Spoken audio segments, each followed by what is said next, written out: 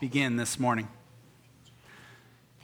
Lord, may the words of my mouth and the meditations of all of our hearts be acceptable in your sight, O Lord, our rock and our Redeemer. Amen. So I got a letter in the mail a couple of months ago, and it was a save the date for my 20-year high school reunion. How many have already done this one? Can I just see? How many of you actually went to your 20? Okay, keep your hands up. How many of you wish you hadn't gone? I just want to, because I'm trying to decide. Okay, Dan, all right, I'll talk to you later. To be honest, my first reaction was, no way, I'm not going. And I had a good high school experience overall. I went to a small private school in Minneapolis, Christian school. I had a graduating class of only 81 people, so I knew everybody. I liked my school. I loved the education and the opportunities that I had there. I had a couple really good teachers, but I have not stayed in touch with my classmates real well. I have not been a very active alum, and as good as I feel about my school, I look back on those years and I feel like these weird mix of emotions. There were good times, but there were some times of really profound loneliness in those years for me too, and there's something about gathering for a few hours to reminisce on those years only to scatter again that feels kind of fruitless for me in some ways. I mean, it would be interesting to hear how some people are doing, to see which of my classmates have less hair than me. That would be important. But the only thing that I have in common with them is this experience of these 4 years with really mixed emotions that happened like 2 decades ago. And it would cost money and vacation days to go and to get up there, and it seemed like a lot of hassle for a bunch of people that I don't really know, and I don't know if I'm going to have an existing relationship with them beyond this. So it doesn't feel like there's much to bind us together, right? And isn't this how we can often feel about a place like Chopra? I mean, there's not a lot that we share in common with this small village in India. They speak a different language. Actually, they speak several different languages, both regional and tribal. They live in modest cinder block houses. They hold very different kinds of jobs than we do. They struggle their way through this ever-present caste system that they're in. The food is spicier, and they're just thrilled to have clean water. I mean, it's hours and hours on a dirt road from the closest airport. And we talk about Chopra as a partnership, but it almost feels like a misnomer because for us to befriend somebody, to be in partnership with somebody means that A, we share something in common, and B, usually that they can offer us that's like something that's a helpful benefit for our lives. And we have very little in common with these people in Chopra, and they have very little materially to offer to us. We can spend all this time and money trying to build a partnership with these people, but we can do some good, but is this really a partnership? I mean, are we really actually bound together? And the answer is yes. This can be an incredibly powerful, life-changing, world-changing partnership. How? By the ministry of the Holy Spirit, which is why it's so appropriate that we're celebrating Chopra Sunday and Pentecost Sunday on the same day. So I'd like to look at this text a little more and see it as a way to understand the ministry of the Holy Spirit. First, though, we need to start at the beginning of the book of Acts. In chapter 1, the author Luke states that after the resurrection, while Jesus was staying with them, he ordered the disciples not to leave Jerusalem, but to wait there for a promise, the promise from the Father. This, Jesus said, is what you've heard from me. For John baptized with water, but you'll be baptized with the Holy Spirit not many days from now. And after this, Luke talks about the ascension of Jesus from earth to heaven, something that we celebrated about 10 days ago in this very building, and that's appropriate because it was probably about 10 days between Jesus' ascension and the Feast of Pentecost. That's when Jesus says, not many days from now, we're talking about 10 days. The Feast of Pentecost was actually a well-established Jewish festival that goes by several different names in the Bible. The Hebrew name is Shavuot, but it's also called the Feast of Weeks, the Feast of the Latter First Fruits. And it's celebrated the 50th day after Passover. So if you wind all the way back to Good Friday, that's what we're talking about. Shavuot or Pentecost was a festive time of offerings and giving thanks and presenting new grain of the summer wheat harvest in Israel. It's a time when they would bring the best of their crops. And this is where our text picks up. When the day of Pentecost had come, they were all together in one place, and suddenly from heaven came a sound like the rush of a violent wind. You did very well at that, by the way. And it filled the entire house where they were sitting. Divided tongues as of fire appeared among them, and a tongue rested on each of them. And they were filled with the Holy Spirit and began to speak in other languages as the Spirit gave them ability. And we got a little taste of that here this morning. This is the gift that Jesus spoke of. This is why the disciples were commanded to stay in Jerusalem so that they could receive this gift of the Holy Spirit. Now, there's quite a bit of mystery around this event of Pentecost, like what in the world are divided tongues as of fire? I don't really know what that is, but I do know that this was some sort of miraculous event where the Spirit was unleashed on the people of God. And it didn't just happen to the disciples. Verse 5 tells us, now there were devout Jews from every nation under heaven living in Jerusalem. And at the sound, the crowd gathered in bewilderment because they each heard them speaking in the native language of each. Amazed and astonished, they asked, aren't these who are speaking Galileans? And how is it that we hear each of us in our own native language? All of those who were residing in Jerusalem experienced this mysterious manifestation of the Holy Spirit. Now remember, Jews from all over the known world had come for the Pentecost feast, and the text actually gives us a pretty impressive laundry list of those nations and where these people are coming from. I want to just walk you through it with a little map here. You can see a map sort of the known world at the time. It was obviously a little wider than that, but this was the heart of really the known world. And it starts with Parthians and Medes and Elamites and residents of Mesopotamia. These are all regions that are east of the Euphrates. They're in modern-day Iraq or Iran. You can put that one up, Jacob. You can see it right there. Also, modern-day Syria. We have some friends here, some of our friends of ours, the Alphalas, who are from Syria. So they're represented right there in Mesopotamia. That's where they are.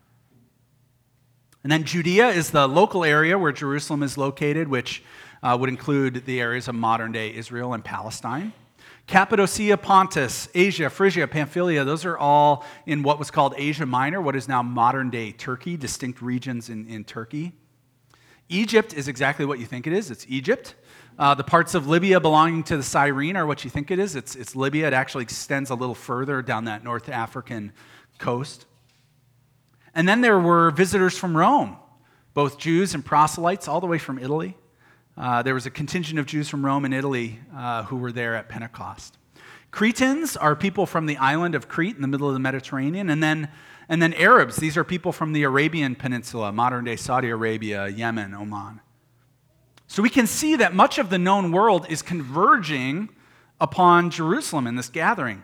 And while the world is gathered here, something amazing happened. These different languages were being spoken, but they could understand each other.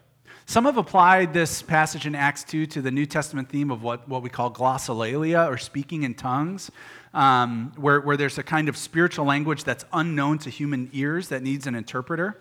But this text actually doesn't say that they were speaking in tongues per se. In fact, the focus of the miraculous reality of this event was that they could hear. That's the miracle, that they could hear and understand languages that weren't their own. I've told my confirmands for many years that if I could choose a superpower, this would be it. To be a human translator for any language, to hear a language I have no idea what it is and be able to translate it, I think that'd be pretty awesome. Imagine all of us being able to speak different languages and yet still understand one another. That would be quite an amazing experience. Peter and John seize this moment. They're empowered by the Holy Spirit, and they get up and they start preaching. They see an opportunity to name the realities of this experience, not as drunkenness on wine, but rather as the resurrection power of Jesus Christ in the form of the Holy Spirit. They call the crowd to repentance, and it says that the Spirit cuts them to the heart, and the text says that thousands of people came to know Jesus as their Savior and Lord that day. More than any single gathering during the ministry of Jesus, during his life, by the way. That's pretty amazing. Do you see what the Holy Spirit is doing here? The Holy Spirit is creating a common experience. It gave these believers from different backgrounds, different language, different cultures, something in common. And they were all touched and indwelled by the Holy Spirit that day. But here's the most miraculous part of the story. that is often overlooked and why I put the map up for you. All of those Jews came to Jerusalem and had this incredible experience in Jerusalem, and then what did they do? They went home. The arrows turn around and they go home. They didn't stay in Jerusalem. They came to Jerusalem as diaspora Jews, and they left as Christ followers. They came with grain offerings, and they left with an indwelling of the Holy Spirit, the very Spirit of God. And where did they return to? They returned to their homes, to their home countries. They went north and south and east and west. They went to Africa, and they went to Asia, and they went to Europe, and they went with this Holy Spirit that knows no borders, and they began to tell their friends and their neighbors about what happened in this person called Jesus Christ. This was the greatest single expansion of the church ever. And we see evidence of this by the fact that Paul, the church's most celebrated evangelist missionary, who founded so many of these communities, he actually discovered existing communities of Christians in many places that he visited on his missionary journeys. Now, how did these Christ followers get there? Well, the Holy Spirit with them after Pentecost began to work in these communities. That same Spirit at work throughout the entire world. These diaspora Jews didn't need to plan a reunion in Jerusalem in 1 year or 5 years or 15 years or 20 years. The Holy Spirit, which was their common experience, was binding them together even at a distance. There was no reason to come together and relive the good old days when the Holy Spirit came, because those good old days never stopped. And they still have not stopped for God's church. Tradition tells us that the Apostle Thomas, you might know him as who? Doubting Thomas. I don't call him that, but you can. Doubting Thomas, who was present at Pentecost, ultimately traveled to the Kerala coast of southwest India. That's where he ended up. And he preached the gospel. He brought the gospel of Jesus Christ to the nation of India. The same Spirit that moved Thomas to the east and to India moved in the apostles into the farthest reaches of Europe, and then a millennia and a half later to America. It is the same Spirit that is at work in India, that is at work here over time. Our team that traveled to India in January of 2018 left feeling a strong sense of the Spirit at work through the ministry of Hindustani Covenant Church, our denomination over in India. And we felt the Spirit bringing us together with this congregation in Chopra in a significant way. More than just a project or a prayer point or something that looks good on our website or in our annual report. This was a partnership that we decided we really want to commit to. And we call it a partnership for 3 reasons, and with these 3 reasons I'll close today. The first reason is that the same Spirit that was unleashed at Pentecost is at work in Chopra, and it's at work here.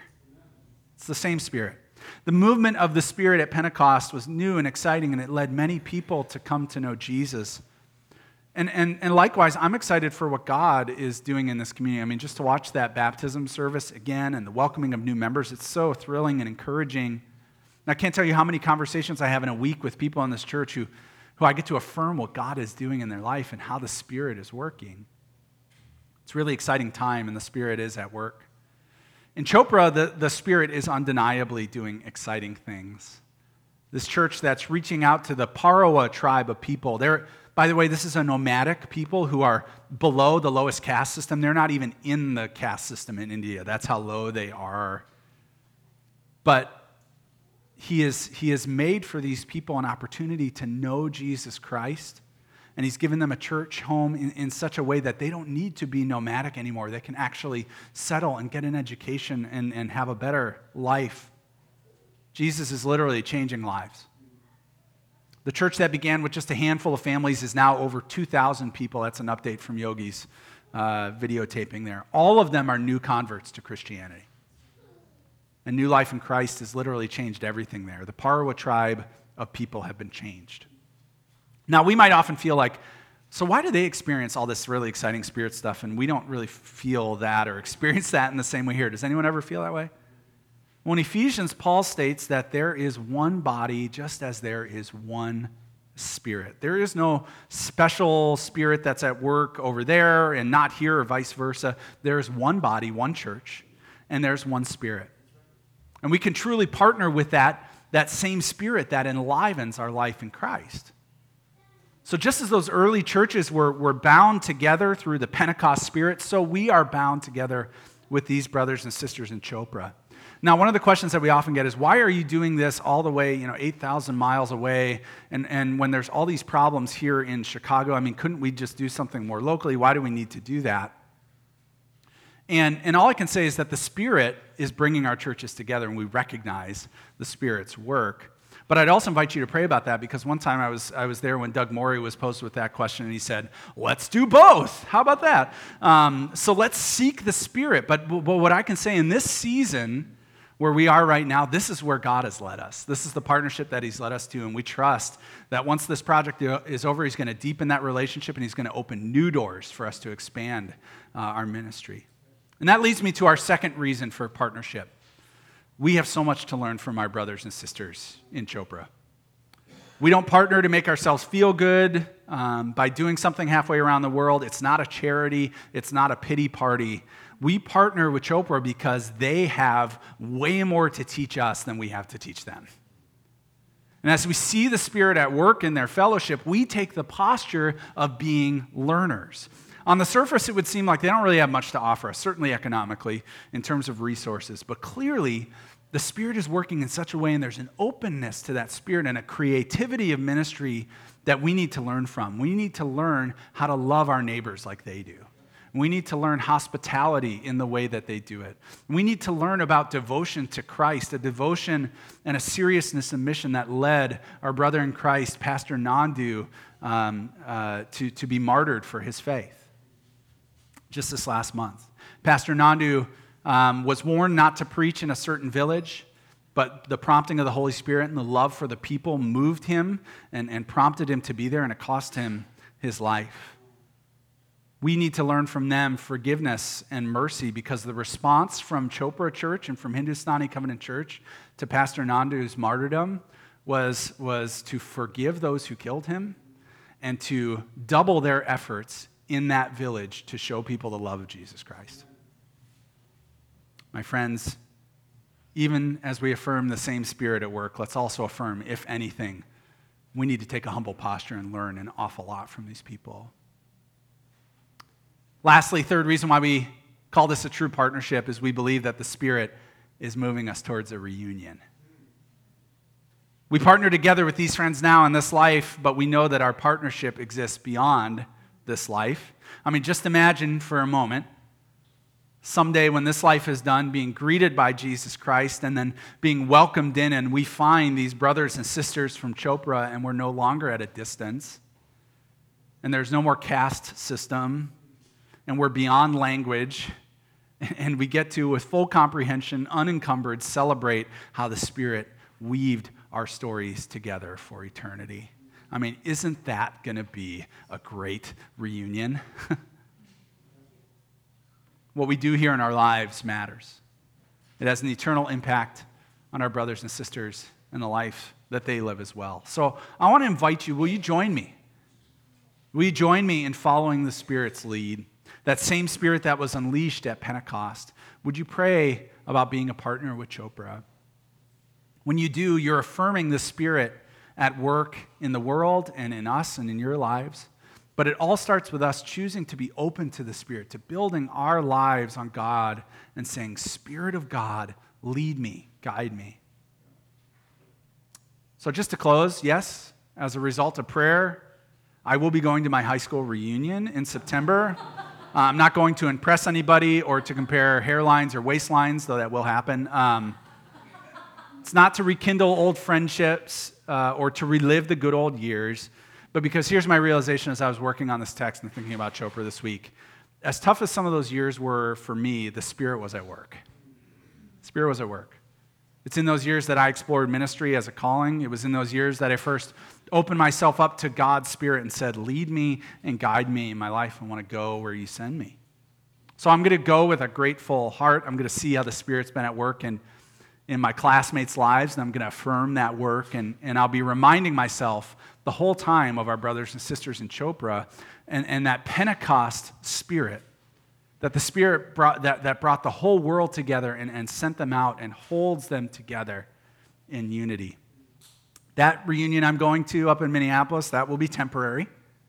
But the reunion that we will have and experience with our partners in the gospel will go on forever. Because we have everything that we could possibly need in common, and that is the Spirit of Christ who first called us and is still at work within us. Amen? Amen. Let's pray. Lord, we trust in your Spirit's work among us and in us. We trust that you are binding us together with these brothers and sisters in Chopra.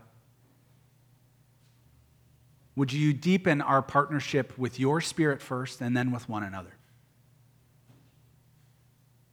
Would you cause each of us where we are today to have our hearts be tender to the movements of your Spirit in our lives so that we might be faithful to respond?